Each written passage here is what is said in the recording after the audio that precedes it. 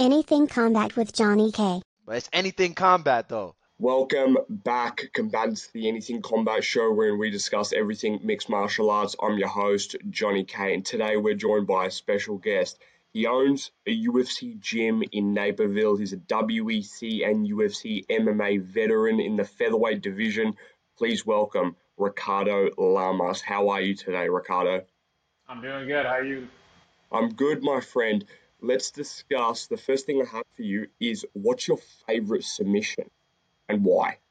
That's a good one. Favorite submission is probably a guillotine. And why? I guess I'm pretty good at it. So something I learned from my BJJ coach Daniel Valverde down in Miami out of MMA Masters.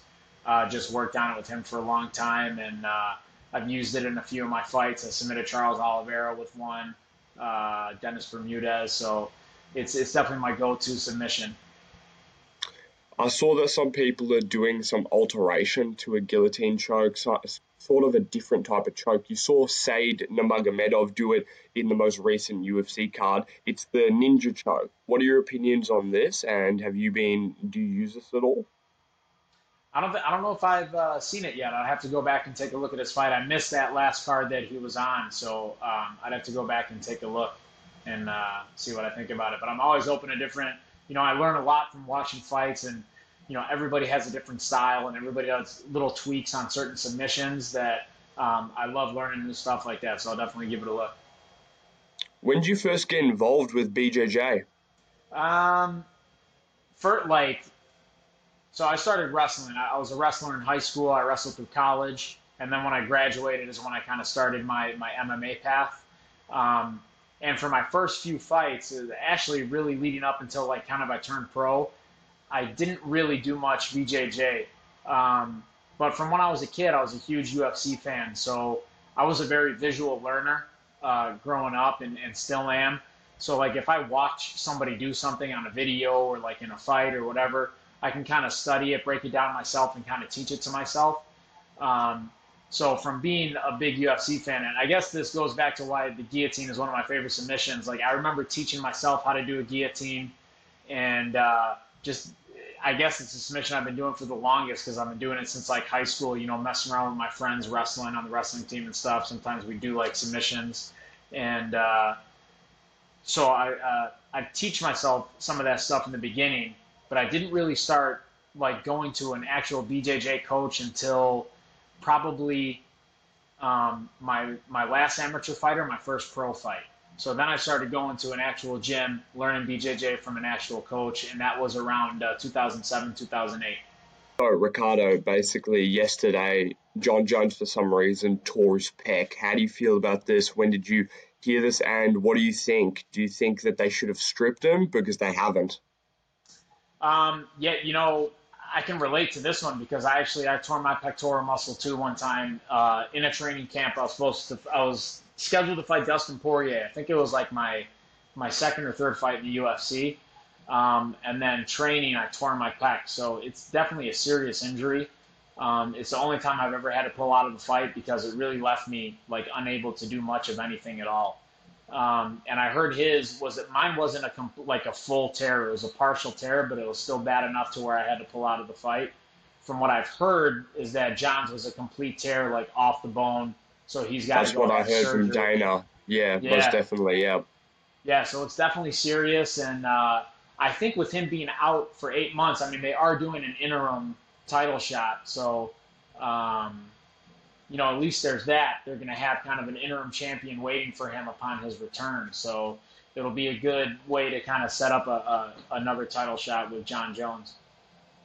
As you know, most champions, when they get injured, you had Jamal Hill, who just vacated his belt the second that he had an Achilles injury, and then you had Yuri, who also did the same when he had a shoulder injury.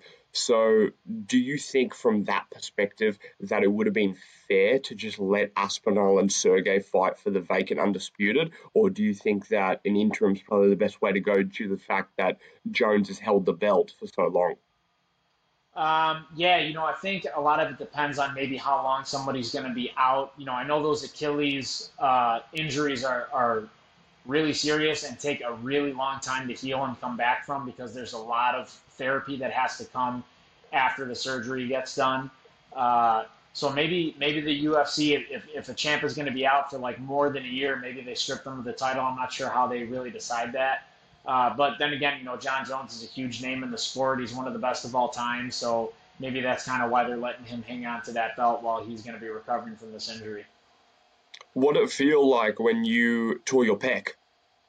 Oh man, it was very stupid on my part, because what happened was I was lifting, I was kind of doing like a conditioning circuit, and I felt a muscle pull in my chest. Um, but I was set up for a fight, so I didn't want to kind of take a break from training. I just kind of pushed through.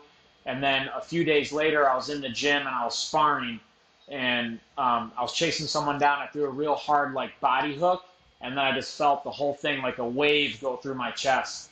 And like as soon as I felt that, like I knew something was wrong. I never felt that before, and immediately it just started like swelling up here, and I couldn't do like any movements. Getting out of bed hurt, like any type of rotation really hurt that chest area. So it was bad. That was probably one of my worst injuries that I've had in my career. So it's a big one to get, and hopefully he can come back 100% from it. Most definitely. What do you think about Aspinall versus Sergey? Who do you have in that matchup? Personally, I think Tom Aspinall's a little bit too fast and a little bit too complete with his wrestling and grappling systems for Sergey's boxing. Yeah, I think I agree with you on that one. Aspinall is kind of one of these new generation fighters that came up training everything. So he's like super well rounded. He's very dangerous. He's very fast, especially for a heavyweight. He's very athletic and very fast. I like his style of fighting. So I would kind of push the chips towards Aspinall on that one as well. What's it like working and owning a UFC gym? I love it. So going into fighting career, we obviously can't fight into our 50s and 60s, even into our 40s. People usually start hanging it up. So you really have to set yourself up for something after fighting. Um, Me being involved in sports competitively since I was 14 years old, like coaching was something that I knew I always wanted to do. Um, and in college, I met actually my business partner. We wrestled on the same team together. And back then, we had always talked about maybe opening up like a wrestling facility to help coach kids. And then when I got involved in my MMA career, it kind of transformed into an MMA gym. So when I was getting kind of to the latter end of my career, and I really wanted to have the gym set while I was still fighting, so that I could kind of promote it while I was fighting, and then have something to transition into when I was done. And we were kind of deciding on whether we should go our own signature route, like open our own gym with our own brand, or at that same time, UFC gym had just started popping up all over the place. And I was approached by the UFC gym president. I met him at a few events, and he kind of talked to me about it. And so me and my partner went to go visit one of the UFC gyms that was open in our area, and we just really liked kind of the ambiance of the whole place. It's very family friendly, and me and my partner were just kind of at that time starting our own families. So we wanted a place that like our kids could grow up in, that people wouldn't be afraid to bring their kids to. It's not, people see the UFC sign and they think that they're going to walk in and just see a bunch of professional fighters like beating the shit out of each other. But really, it's the exact opposite. It's a very family friendly environment. 98% of our members are never going to set foot in a cage. And our gym is special too, because like some UFC gyms, I know they have a stigma of like, not being a legit place to train, but I'm here every day. I teach classes. I have my own kind of small fight team that most of my coaches are involved in, and so we're even a step above. So I'm here. My name isn't only on the building, but I'm here every single day. Why did some of those UFC gyms get that stigma? They're just like not good enough quality coaches in some of the other ones. I think that when you're dealing with a franchise, it's hard to stay consistent across the board, right? You have different owners at different gyms. And I think that some of those owners in the past haven't staffed their gym well.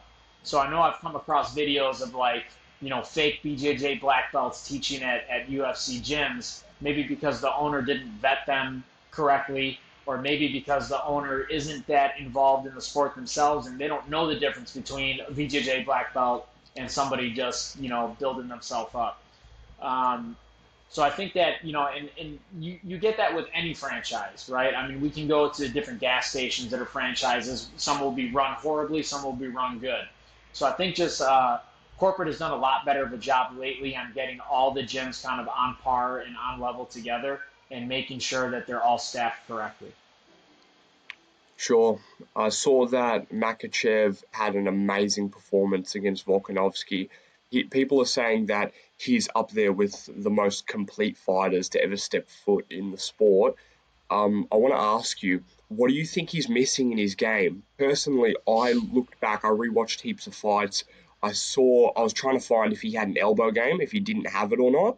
And when I saw heaps of elbow, like ground and pound sequences, I realized that he has that too. So I'm really trying my best to find out what he doesn't have. So what do you think it is? Before this fight, I would have said like a kicking game, and I still don't think like his kicking game is up to par with like a Taekwondo style kicker. But then he goes and scores, a head kick KO on Alexander Volkanovski. So he is one of these guys that really can do everything. He can wrestle, he can strike. We've seen him put down a lot of good strikers, including Charles Oliveira, Alexander Volkanovski. So I think as more fights come across and as he fights kind of different style of fighters, we'll be able to see whether there are more holes in his game. If I had to pick one thing, I would probably say, he doesn't throw a lot of flashy kicks and stuff like that, so maybe his kicking game could be improved a little bit. But then again, it's not the flashy stuff that makes you world champion. It's doing the basics correctly and doing the basics perfect, and he does that well. What's that story behind you first meeting Louis Polomino? I've seen that you've been with him for a very long time. You guys have been Yeah. friends. So when did you guys first meet? So it's a funny story, and it kind of all came by chance. It was my second fight in the WEC. I was getting ready to fight James Krause. The fight was scheduled to be in November. So this was during training camp in October. And if you know anything about the Midwest, kind of like around mid-October, the weather starts to break and get colder around here. Summer's over, fall starts kicking in, weather starts to get colder.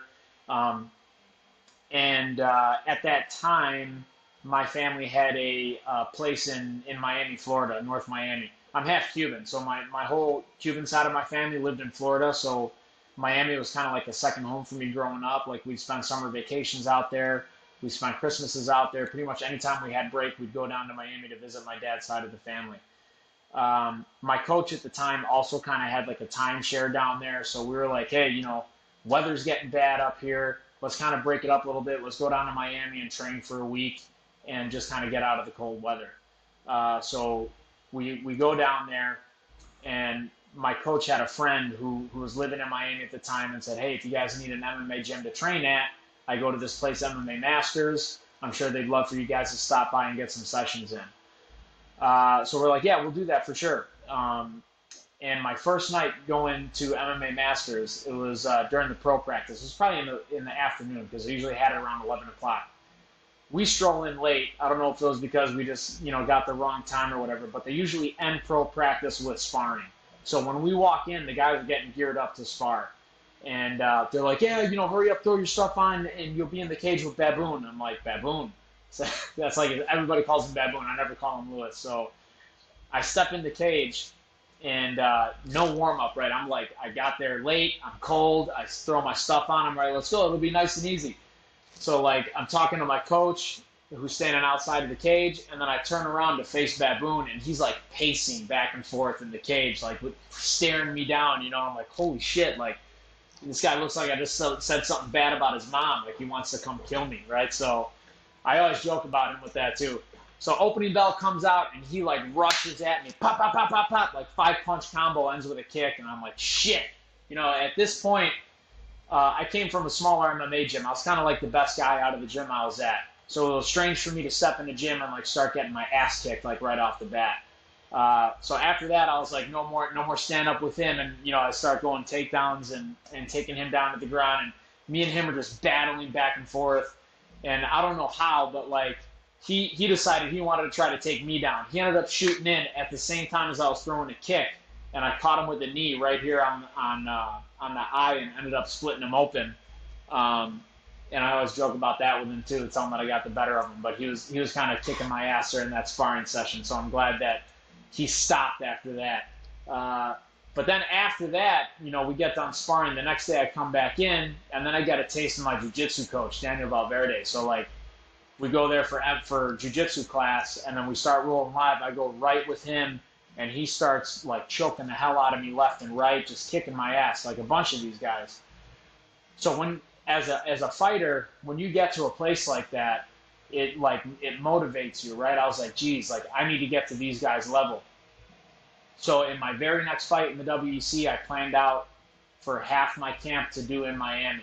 So I started in Illinois, and then I finished in Miami, and I just kept doing that every camp after, and just kind of made it my home.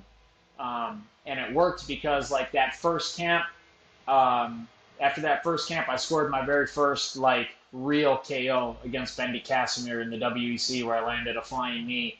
It was the And flying knee the clip. That's a flying very knee, popular yep, knockout of yours. yeah, and I could kind of pay tribute to Baboon for that one too, because during that camp, our main MMA coach, Cesar Carneiro, was in Brazil, so he wasn't there for that camp. But Baboon was running all the pro practices, and he would make us do that flying knee and warm ups every single day, and it just came out in the fight. So you got to pay respect where respect is due. He kind of taught me that flying knee in our practices, and it carried over. So me and Baboon became like best friends though, because where I was strong, he was, I wouldn't say weak, but that's where he needed improvement. Like I was strong in wrestling, and he didn't grow up wrestling. He was strong in striking, and the striking is where I needed improvement. So whenever me and him would train together, we both just elevate each other. And for years we were doing that for the better part of a decade. So he's like a brother to me. I don't consider him like a friend or a training partner. I'm always there for him. He's always there for me. And it was, you form great friendships through training, and he's one of them. Have you gone to Peru with him? Not yet, but that's on the bucket list. We always talk about it. I know he's been going out there a lot more lately. So I'm hoping that, when I can come up for air, I'm really busy here at the gym, but it's definitely on my bucket list to go to Peru. People like him and Mike Perry, I just feel like that BKFC skill set and that fighting style is tailor made for someone that's a brawler that wants that single collar with no gloves. It is such a chaotic sport, and I feel like these two, it's like literally built for them. How did you feel seeing your friend get so many championships and basically be the GOAT of BKFC right now? Um, I knew he was going to do that at some point in his career. Me and him, I kind of had the luck of the draw getting my foot in the door with the WEC and making it into the UFC. But Baboon was one of those fighters that should have been there alongside me the entire time. I mean, this guy was, I know he was destined to be a world champ sooner or later. Um, and if you followed his career, you saw how good he was. I mean, he had two fight of the years with Justin Gagey in WSOF, where he almost had Gage knocked out in like the first minute of each of those fights. So he was like, it doesn't matter who he was fighting, he was right there with him, no matter if they were the best in the world or what. Um, and it was just, fighting is so unpredictable. It's a roll of the dice when you're in there. The fight can go either way. He would have some big fights that, just didn't go his way, and then it would kind of delay him from getting to one of those big shows. But he finally found his home in BKFC, and I think that sport was really tailor made for him because boxing is his bread and butter. That's what he kind of started out doing, and he just outclasses everybody there. And speaking of Mike Perry, I don't know why the BKFC won't book that fight. I mean, a fight between Baboon and Mike Perry is one I think I would pay to see, and anybody else in the world too. So BKFC Dave Feldman, you better screw your head back on straight and get Baboon a big fight.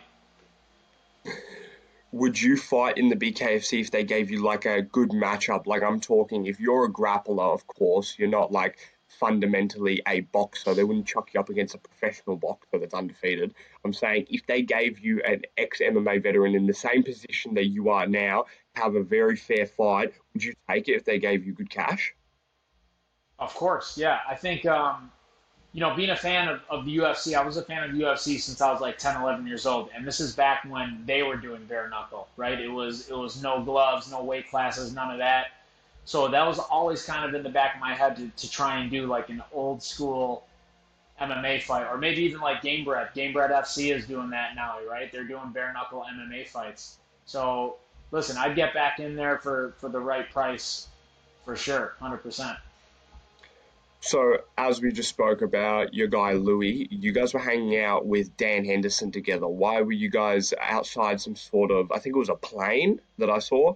Yeah, yeah. So that came about through MMA junkie guys. So they do like military tours where they go visit different bases with fighters from the UFC and stuff. And they called me up and they're like, "Hey, would you like to come out and do one of these tours?" And I was like, "Yeah." And I suggested that they bring Baboon with, especially because he was just making it a big name for himself in BKFC. So they brought him out as well. And it was just fun to do a trip like that. Dan Henderson was a riot. I really liked him. He just reminded me of like my old wrestling coaches from college and stuff. And I really enjoyed myself doing that. And hopefully they bring us out for some more. What do you think the UFC should be doing to people that miss weight? I definitely think there should be harsher penalties. I think for starters, you don't get your show money, right? Because you didn't show technically for the fight. You got to make weight to show up for that fight. So none of this 20, 30% goes to your opponent. Your whole win purse goes to your opponent, number one. And then I think also number two, they should make you move up a weight class at least for one fight on the next one and not allow you to fight back down at that weight class. I just think it's very unprofessional. I've been involved in weigh-ins since I was 14 years old. I've never once in my life missed weight, not even for like an off-season tournament that didn't count for anything. So I always took that very seriously, but I think they need to make the punishments a little harsher for the guys who miss weight. So, don't you think that if they are missing weight and then you're saying something like, let them fight in the division above, don't you think it's a better idea that that instead we have ban weight cutting, and then whenever there's a important matchup, you do a catch weight for it? Like if Nate and fucking Connor want to have their fight, instead of them moving around so much, why don't you just pick a weight class, let's say 165 or 162, whatever it is. I know Dana hates that, but do it just like boxing, but ban the weight cutting so we can standardize the divisions. And then at that point, if you were to do that, you would do the 10-pound increment and get rid of 70 and get rid of 205 or whatever the makeup is, right? Mhm. Do you think that's a better solution? I think I think banning weight cutting would be a better solution.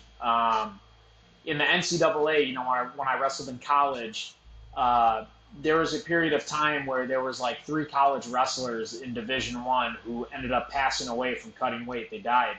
So the NCAA implemented these rules to try and stop such a drastic weight cut. So in the beginning of the season, we'd go in, and the trainers at our school would measure our body fat with calipers, and then they would. So basically, off a chart that they would use, they would determine the lowest weight class that we would be able to cut to. And then we were only allowed to go there like so slowly, right? We could, I think it worked out to where we could only lose like 2 pounds a week to get down to that final weight class that we were supposed to be in. And then furthermore, to certify at that weight class, we had to make weight and be hydrated at the same time. So I think that the UFC kind of adopted some rules like this to limit the amount of weight that people can cut. I think it'd be a lot healthier for the fighters. I think we would see better fights. Guys wouldn't be as sucked down.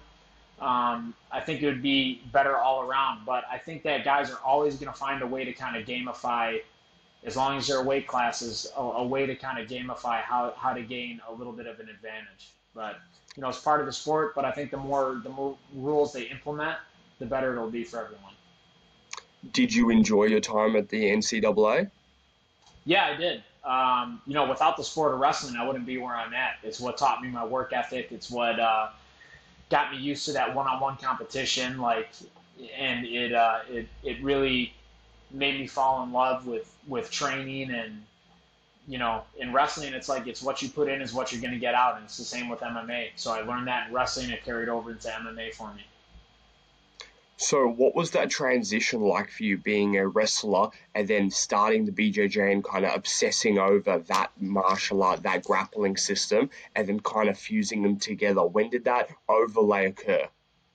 I would say it kind of occurred when I started actually training BJJ, right? So I started dedicating time to going to practice and learning the techniques. And being a wrestler, I feel like when you use your wrestling style and you combine it with the BJJ style, it makes for a very dangerous competitor because you're kind of taking that, wrestling and BJJ, they're similar, but they're different, right? Wrestling is hard nosed. You're constantly like this, right? And you're in scrambles and you're using strength and you're doing this and that. BJJ is slower pace, right? You're supposed to use technique and not use strength. But when you combine the two, man, it's like it's even better. I call it like wrestle jitsu. It's not jujitsu, it's wrestle jitsu. So you're using fast scrambling techniques, you're using strength, and then you're using technique at the same time. When I started combining the two, I started kind of blowing through a lot of people in practice and just kind of made it my own style. And just apart from grappling, when I went to MMA Masters, my stand up started going through the roof also. So I love standing too, and there's nothing better than getting like a TKO or a knockout. It beats, I think it beats submissions every time. Just dropping someone from punching them. There's something about it. It's like cranking a home run in baseball, just hitting it off the sweet spot of the bat. Have you ever like competed or like trained judo primarily? I know you've done BJJ and wrestling, but do you have any judo in your game? Yes, I do because my BJJ coach was a judo black belt as well. So similar to me, like when I teach BJJ, I I devote a certain amount of time to. Sorry about that. I devote a certain amount of time to takedowns. So I teach my guys takedowns and stuff. My BJJ coach would do the same thing, and he would devote a certain amount of time to kind of like judo stand up. So he would teach us a lot of throws and stuff like that. So it's definitely carried over into my style of grappling also. Training with Daniel Valverde for so long, who holds it. He was a great judo black belt and world champion in jiu-jitsu also. Are you still in contact with Valverde? Do you talk to him or train with him every so often? I do. I text with Daniel and Cesar a lot, and actually they want to bring me out to Miami to do kind of a seminar at their school. We're just trying to figure out when we're going to do that. But I talk to them all the time, and I think I'll talk to them. They'll be a part of my life forever. They were such a huge part of my MMA career, and I always love representing them wherever I go. You just brought up a fighter that can study wrestling and implement the jiu-jitsu either transitions whilst they're wrestling or getting the sub game whilst they're in a bad position while someone else they've put someone in a bad position to get that quick sub makes a dangerous fighter. The Russians have done this. You've got Chimaev who's implementing this type of strategy, and from the US side of things, I think I would consider Bo Nickel kind of that style, that dangerous style. What Yeah. do you see between those two fighters and their styles when it comes to specifically that part of the game? Yeah, I think wrestlers period are very top dominant, right? They like to be on top, especially when attacking in jiu-jitsu. I mean, especially those Dagestani guys. I don't think I've ever seen Khabib or Makachev or Hamzat on their back grappling, right? Where if you see someone like Charles Oliveira, who's a very good jiu-jitsu practitioner, he might pull guard sometime to fight off his back, and he'll get submissions off his back. Wrestlers are very top dominated. I do see a lot of uh, similar techniques between a guy like Bo Nickel and a guy like Hamzat. They both like to be on top. They both like to pressure their opponents and kind of break them from the top position. I just think it's very dangerous and beneficial to have that wrestling background and have that jiu-jitsu background. I think it looks better too in fights when you're on top because in any judge's eyes, the person on bottom is losing the fight. Whether they're going for submission after submission, if you're on bottom, you're getting punched, you're getting hit. That's a less dominant position. It looks bad in the judge's eyes. So I think it's better to have that wrestling style of jiu-jitsu of being a force on top rather than trying to fight off your back. I know they're in two different parts of their careers. You just saw Chimaev have a decent performance against Usman, even though it was on short notice and there was a little bit of controversy with his hand and all the rest, right? And we're seeing Bo Nickel, he's an up-and-comer. He's finished basically everybody. Well, he actually has a 100% finish rate in amateur and professional. What do you think between the two? Who do you think is going to find the success at middleweight in the next, 3 years? I mean, I think they're both going to be successful at middleweight. As far as them like fighting each other, I think that the UFC is kind of purposely doing that because they have two stars on their hand at the same weight class, right? So they want to build both of these guys up, and then eventually down the road, once they're both built up, once they're both superstars, then they could have a mega fight. So I think it's just kind of smart business practice on the UFC's end not to kind of match them up too early because what obviously someone's going to come out a loser and then their stock is going to go down in viewers' eyes. So keeping them separate, building them up separately, and then having a big mega fight at the end for a title, I think is a much better way to do it for UFC as a business and for fans also. You're more invested, right, when they're both built up, when they're both superstars. So I think it works out better that way. Who would you pick in that fight as an early prediction in 3, 4 years' time? I think Bo's going to grow a lot, and I would consider Bo Nickel probably a better fighter, in my opinion. Yeah, I think in 3 or 4 years' time, obviously it depends on how well Bo improves, but I don't see him not improving a lot, right? He's one of these guys who's a workhorse. He's proved it in the sport of wrestling. He was one of the best ever to come out of Penn State. Um, and he just has that mindset. He's a winner. Hamzat is the same thing. It was a fight that I would hate to bet on, but, being an American, I guess I would lean towards Bo Nickel in that one. When I saw the fight with Usman, I was pleasantly surprised that Usman was so his fight IQ was at a high quality. At the same time, his skills were so well rounded, and I just thought during the fight, I went, "This is why this dude was a world champion and got 6 titles in the UFC." I go, Yeah. "This guy's striking is so good for being a wrestler," and Chimaev's striking, which people thought he would have been able to push Usman off his feet and literally just KO and flatline him with punches.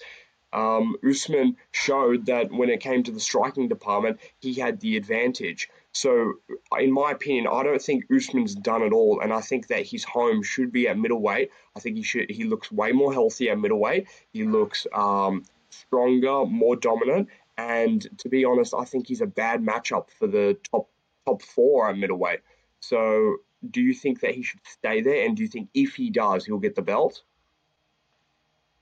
That's yeah. A lot of people were saying I actually missed the fight. I was at my kid's baseball game and because of the time in Abu Dhabi, the main card started at like 1 p.m. But I mean, yeah, I heard that if it had maybe been like a 5 round fight, or if Usman had a full camp, right, that he probably would have had a better shot at beating Chimaev. And I could definitely see that. Usman was a world champ. We can't forget that. He was one of the best welterweights to ever do it.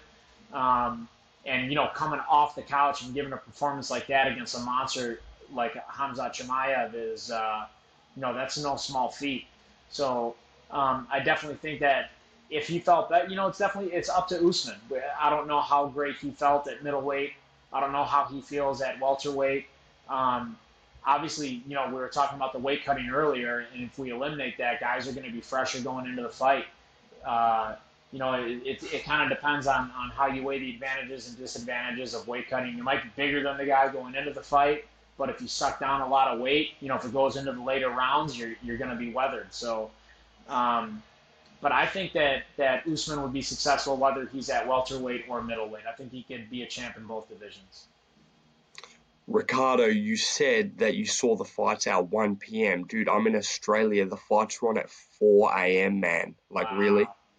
Yeah, So that's I had to wake up for that. I had to wake up for that, which was terrible. Have you had to ever fight in a country where it was like at midnight or something? Have you ever done that? Yes. So when I fought Darren Elkins, it was in Argentina, and because of the time change, they were setting the fight so that it would play prime time in the U.S. So I was literally fighting at like 1 or 2 o'clock in the morning Argentina time.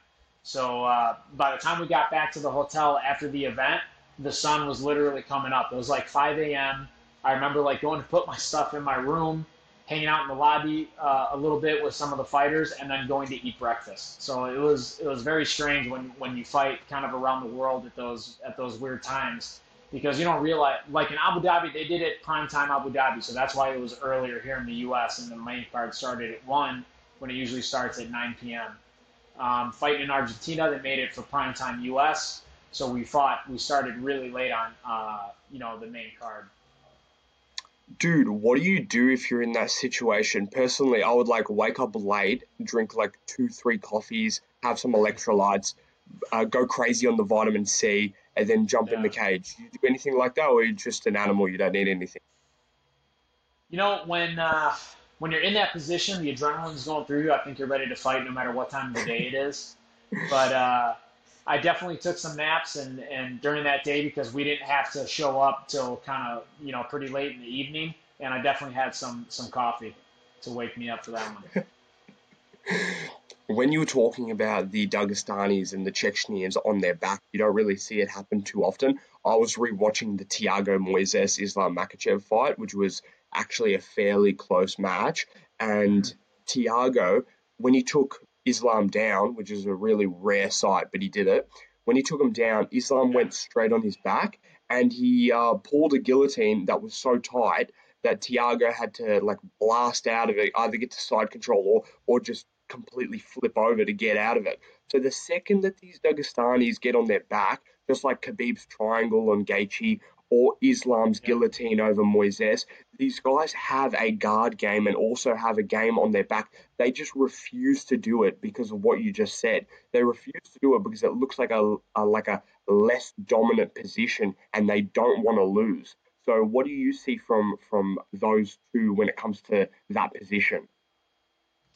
The other thing why they like top position so much is because I don't know if you've ever like trained or sparred or anything, but when you're on bottom and you have someone on top of you that's pounding the piss out of you and you're like trying to get back to your feet for dear life, it drains you. So it's also very like high fight IQ to stay on top and drain your opponent that way. And um, we've seen Habib do it in his fights. We've seen Islam do it in his fights. They get on top of someone, they're pinning them down with all their weight and punching them in the face at the same time. These guys just literally get broken mentally and physically. So I think it's just that Dagestani style of go in there and mentally and physically break your opponent to get the win. One fighter that I see on that top position striking, then get the submission off it, is Demetrius Johnson. The case study I always say is when he fought Wilson Hayes, if you remember, he dropped like a million elbows, dropped the ground and pound, and then the second Wilson put his arm to either defend an elbow, that's when the armbar came in. Right, he didn't really sub a ADCC gold medalist. It was more the fact that the striking the led to the submission. So that's what I think you're saying. Would I be right there? Yeah, of course. When it comes to like straight up jujitsu or jujitsu with strikes, it's two different worlds, right? When we're going straight up jujitsu, I don't have to worry about you hammer fisting me in the face if I'm fishing for a leg or fishing for your arm. In MMA, you have to keep all that in mind because one slip up and the guy can knock you out from the top position. So it's definitely two different worlds when you add strikes in to the submission game. Should there be standardized belt ratings for no gi grappling?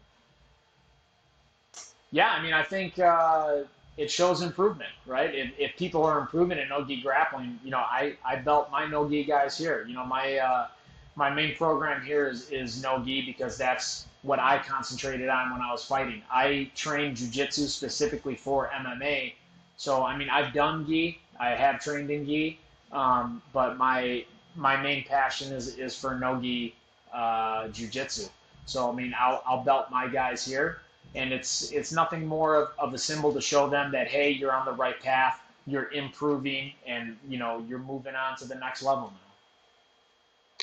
What was the fight in the WEC? I saw it on your Instagram. I can't remember the opponent. He put you in a rear naked choke. You escaped, and it was all about not giving up in the fight. Which fight was that? That was against Dave Jansen. So that would have been my first, second, third, fourth fight in the WEC. Dave Jansen was a great wrestler out of Oregon. I think he went on to win the Bellator lightweight Grand Prix or something like that after maybe a year or so after that fight. But yeah, that was a back and forth fight. He had me in some bad positions, and yeah, I kind of used that as one of my Motivation Monday posts to never give up, because you never know what's around the corner, right? You always got to fight for your life, and sooner or later you're going to catch that break. So um, that was actually probably one of my favorite fights in the WC that I had. Would you say that's your favorite fight, or a different fight's more so your favorite? My favorite all time, it switches around, and there's different. I would refer to different ones as my favorite for different reasons. My fight against Eric Koch was for kind of the number one contender spot, and it was in my hometown. It was the first time I got to fight in front of my family and friends in the UFC. So that's one that stood out to me a lot. My fight against Dennis Bermudez was on the very first event in Latin America. I'm half Mexican, half Cuban, so the fight was in Mexico City. So that was a huge one for me also. Just kind of little things like that. Each fight is special and holds a place in my heart. It's like having kids almost. You beat me to it. I wrote it down because I always do my research on the fighters. I was going to ask you, but you keep bringing it up, so I'm going to ask you now. You're Mexican, Cuban, and you live in America. So if you had to say what your nationality was, what would you say you're more involved with? Which culture are you more involved with? I mean, I was born in America, so I would say I'm American first more than anything, and culturally, you know, um, my father was born in Cuba. My mother was born in Mexico. My mother came here when she was very young, so she grew up most of her life here in the U.S. My father came as a political exile from Cuba after Fidel Castro assumed power so Fidel Castro came into power in 1959. My father was involved in an underground movement against him, where they would speak out a lot against the government. They would try to rally the people together because they knew what was on the horizon. And in 1963, my father decided to leave the movement and barely escaped with his life. Which one of his friends in his same movement um, didn't have that luck, and he was sent to the firing squads after being arrested by the Cuban police. Um, Growing up with a father like that, he taught us a lot about our Cuban history because he was so involved in the Cuban political scene. Um, but I wouldn't choose one ethnicity over the other. I wouldn't choose Cuba over Mexico or vice versa. If I had to choose one over anything, it would be America, because this is where I live. Um, this is the country that my parents fought for to raise their kids in. My father had to leave Cuba because he knew there was no future there for him. There's no future for his family there, and he decided to come here with literally nothing and built himself up to a very successful person, which could not happen in the country that he was living in. So I'm very proud of that, and I'm very proud to be an American. What's something that your father spoke about in just the Cuban history? What's something, because I just heard what you said before, and that's just out of control. But what's something else that he told you about that people would be, like astonished by? There's a lot. There's a lot. I think more what he told us about was kind of stuff that he was involved in. Um, he was the president of the national student sector of this organization. It was called the 30th of the Frank Pais 30th of November movement. My father was the president of the student sector, like I said. So he was involved in propaganda. They would kind of print out newspapers, handing them out to the people, kind of speaking out against the government. You can't even do that there, right? You can't go out into the streets and condemn the government, because they'll haul you off right then and there. For doing stuff like that, obviously this was all building up to some sort of counter-revolution. You can't overthrow a dictator without violence, right? They're not just going to relinquish their power because they say, oh, you don't like what I'm doing? Okay, here, come take over. You have to take it through force. There were a bunch of different movements going on in Cuba, and I think the main goal was to get all together and then overthrow Castro, right? So this was all building up to that. But the hard thing there is you didn't know who to trust because Castro and the regime had kind of plants everywhere, right? So the way my father's group went down was he decided to leave. He was the president, right? He met with his second in command, this guy, his friend Luis, and he gave him all the papers that he had that involved their movement, whatever. He explained to him that he's leaving. He went and sought refuge in the Brazilian embassy in Cuba. He had to stay there for 6 months before he was allowed to leave the country. In that time, while he was, I believe it was when he was still in the Brazilian embassy, his group was infiltrated by the government. So they were building up for this big counter-revolution. They had a day planned for it, right? Supposedly they had weapons, they had tanks that some other guy said that he can get a hold of, whatever. But that the night before all that was supposed to go down, everybody in the group was arrested. My father's second in command was arrested. He was arrested, he was charged, he was tried, and he was executed in 21 days. That's the type of political justice system that Cuba has. 21 days. And this is a college age student, right? They're in their early 20s. So, what about your father? He was in the embassy at this point. So what happened after that? He was safe in the embassy, and then from the embassy he went to Puerto Rico, and then from Puerto Rico he came to the U.S. I'm not sure about the dates. I don't know if the infiltration happened while he was at the embassy or when he had got to the U.S. But I know that it wasn't very long after he had left and sought refuge in the embassy. So, my father was one of the lucky ones to make it out, but there were thousands of others who were captured and sent to the firing squads, from then on out. And still to this day, the Cuban people are being oppressed, and it's been, Fidel Castro, when he assumed power, he said he was going to hold free elections 18 months afterwards and give power back to the people. It's been over 60 years and not one free election has taken place in Cuba. Would you consider him an inspiration? My father? Yes, of course. 100%. An inspiration, a role model. He's somebody that I've aspired to be like my entire life. And even as a father now, I'm trying to live up to what he did for me and my brothers. What's that like for you now that you've got that role model and now you have your own children? What's that like building your family? I use him as an example of what a father should be, and always being there for your children, always teaching them between right and wrong, always showing them the proper path to go on in life. So, he did that for us, and I try and do that for my kids now. Of course, moving on to a really, really big win of your career, which was the guillotine choke over Charles Oliveira. After you beat him, did you see his career trajectory just going to the fucking moon and getting like an 11-fight win streak, getting the belts and getting the most success in the sport? I knew even before I fought Charles Oliveira, he's been in the UFC. He was in the UFC, I think, just as long as I was, maybe even longer. He might have entered while I was still in the WEC. I can't really remember the dates, but he was 20 when he entered, and I think right. He was 12-0. I think his debut was actually Darren Elkins, which you said that you fought him in Argentina, right? Yes. Okay, yeah, he submitted Darren Elkins, I believe, in a guillotine. Triangle, yeah. Okay, yeah, I knew it was a submission. So, yeah, I knew he was good. I knew he would move on to do great things.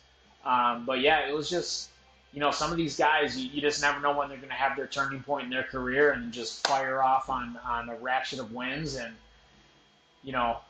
become a world champ. It didn't surprise me because I knew how good he was. It's just, it goes to show you that's why so many people love the sport. You never know what's going to happen. You never know who's going to be the next star. You never know who's going to be the next world champ. It makes it very exciting.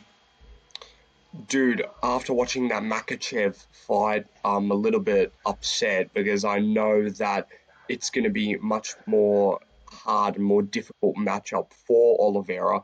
And to be honest, I think that what we're seeing now is we're seeing kind of more of a Robert Whittaker Adesanya position where Adesanya held the belt and Whittaker kind of beat all the contenders. And I think that that's exactly what's going to happen with Charles Oliveira with all these up and comers. I don't think there's a single other person that can really beat him up until until he's in that fight with Makachev. So do you think that he's kind of in an awkward position right now, or do you think he can beat Islam? I think anybody can beat anybody. That's why we love this sport. You never know what's going to happen. It takes one good punch. It takes one slip up. And a guy like Charles Oliveira is very dangerous. It's not going to be an easy feat because to beat someone like Islam Makhachev, that's a huge feather in your hat. That guy very rarely does things wrong. And he's very dominant. So, is it going to be a hard fight? 100%. But can Oliveira win? Yeah, 100%. I think he can. It's going to come down to who wants it more and who's going to perform better on that night. How good are your barbecue back ribs? Oh, you did do some research, huh? It's something I've been experimenting with for years. So I love, like I said, I've been involved in cutting weight since I was 14. So I've also been involved in loving food since I was 14, since I've had to take it out of my, all the good stuff out of my diet. But I always make lists of restaurants or whatever that I'm going to go to after my fights, and I always make lists of different things that I want to try cooking and experimenting with, and barbecue is one of them. So I've been kind of playing with my recipe on those barbecue back ribs for a long time now, and I like the way I make them. So much that every time I go to a place to eat ribs, I get disappointed because they're not mine. You're joking. You go somewhere, you get some good ribs, and you go, these are inferior to my ones. Are you serious? Yeah, yeah. A lot of places, it's hard to find a real good barbecue spot that I really like because I'm kind of used to cooking the barbecue on my own. And I think it probably always tastes better to you when you cook it yourself. It's kind of like putting in that work and getting the reward afterwards. So. Bro, in Australia, we don't really have barbecue stores like Right. America. We've only got Korean barbecue. So what am I missing out on? Korean barbecue is real good too, man. But it's just American barbecue. It's the low and slow. It makes the meat very tender, fall off the bone. So it's very savory. And you got it. If you're ever in the States, I'll give you my number. You hit me up. I'll take you to a good barbecue spot. Most definitely. What's your recipe? You can't tell it here, I know, but what can you allude to? How do you cook your ribs? So I do, when you think of barbecue, you think of wet sauces, like barbecue sauces. I don't do barbecue sauces. I do a dry rub on the rib. So I'll say the main part of the dry rub is brown sugar. So along with a lot of other spices, you rub it on the ribs, you let it sit so that those spices kind of infuse in the meat, and then you throw it on the smoker. And I'll smoke mine for anywhere between usually about 5 hours is what I'll smoke it low, very low temperature, and then it just comes out super tender and juicy. And I'm getting hungry right now. I'm gonna have to go eat something after this interview. Let's say hypothetically speaking, your family, the Lamas family, exists for forever, right? In 200 years' time, right? They look back and they go, one of our lineage, one of the people in our family lineage was Ricardo, right? And there's only one clip they see of you, and it's the Max Holloway. It's the ending of the Max Holloway fight, and that's the only clip they have. Would you say well done? Would you say that's a career well spent? Yeah, I think that's a good clip to be remembered by. I've always said I want to be remembered as a dog in a dog fight. Someone that never backs down, that's always there in your face. So I think that would be a good clip that kind of embodies that fighting spirit that I've had. Someone points to the ground, I just say, yeah, let's go, and then we just start throwing at each other. So I think that would be a good one to leave behind. Who was the best fighter that you fought? Jose, Charles Oliveira, or Max Holloway? Um, I would say Jose was. I mean, that was at the time where he was really at the height of his game. He was one of the pound for pound best ones in the sport. And I just remember like anything I kept trying to put together just wasn't panning out. He was really good at staying calm and staying, you know, defensive but offensive at the same time. So, Ricardo, you met Cain Velasquez. What an absolute beast, legend of the sport. What did you guys discuss, and what was he like as a person? Um, so I didn't really get to like talk to him for a whole lot of time, but I did get to meet him, and I told him how big of a fan I was. He was one of the guys that I looked up to a lot when I was just even like before I started training. I think he was already on the scene when I had started training MMA. And me being half Mexican, of course, I had to root for him in all of his fights. And I just remember probably the best memory I have of him is when he fought Brock Lesnar for the title, and I was at one of my cousin's houses. We were watching the fights, and just we were all going nuts. Like just seeing him, like compared to Brock Lesnar, he looks like a little guy. But I remember at one point he's like in on a high crotch and like lifts Brock up in the air and dumps him for that takedown. And like everybody, the whole stadium went nuts. We were all going nuts watching the fight. So just stuff like that. I just told him that I was a huge fan of his. He was thanking me. He was very humble, and he was definitely a good guy from what I could tell. So you had a white bull terrier, and he was a funny looking dog. When did you get this dog, and why did you post 50 different posts about him on your Instagram?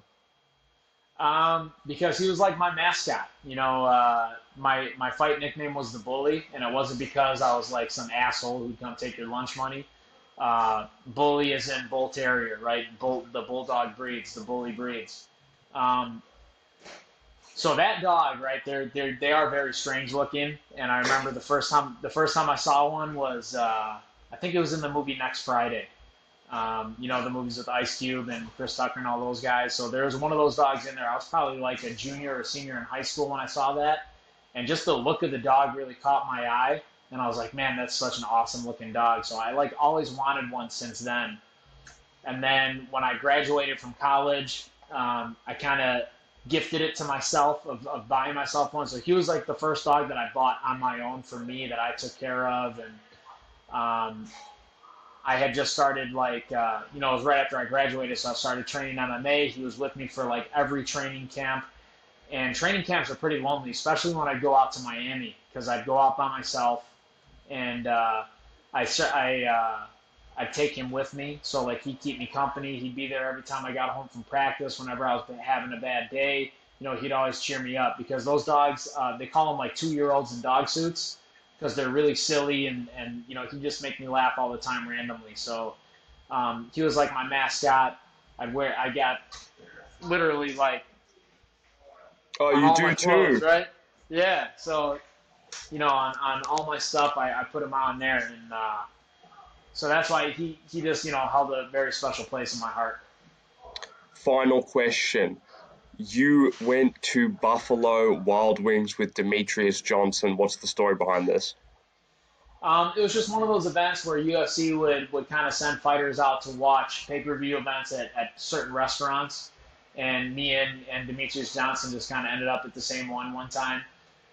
He was a cool guy, funny guy to talk to. I don't have any really like crazy stuff. He's down to earth. He's not like one of these crazy dudes. Um, there are definitely other fighters that I've hung out with who are much crazier than Demetrius Johnson, but he was just, a nice guy and fun to sit and watch the fights with and talk to. That's all we have time for, ladies and gentlemen. Thank you, Ricardo, for coming on and giving me your time for today. Is there any final remarks you want to say to the fans at home as we wrap up the podcast? No, just thank you for all your support over all these years. Really appreciate it. Without you guys, we wouldn't be able to do what we love. So, thank you for always tuning in and watching our fights. Follow Ricardo on Instagram, link in the description, and follow Anything Combat on Spotify. See you guys next time. Bye bye. See you later.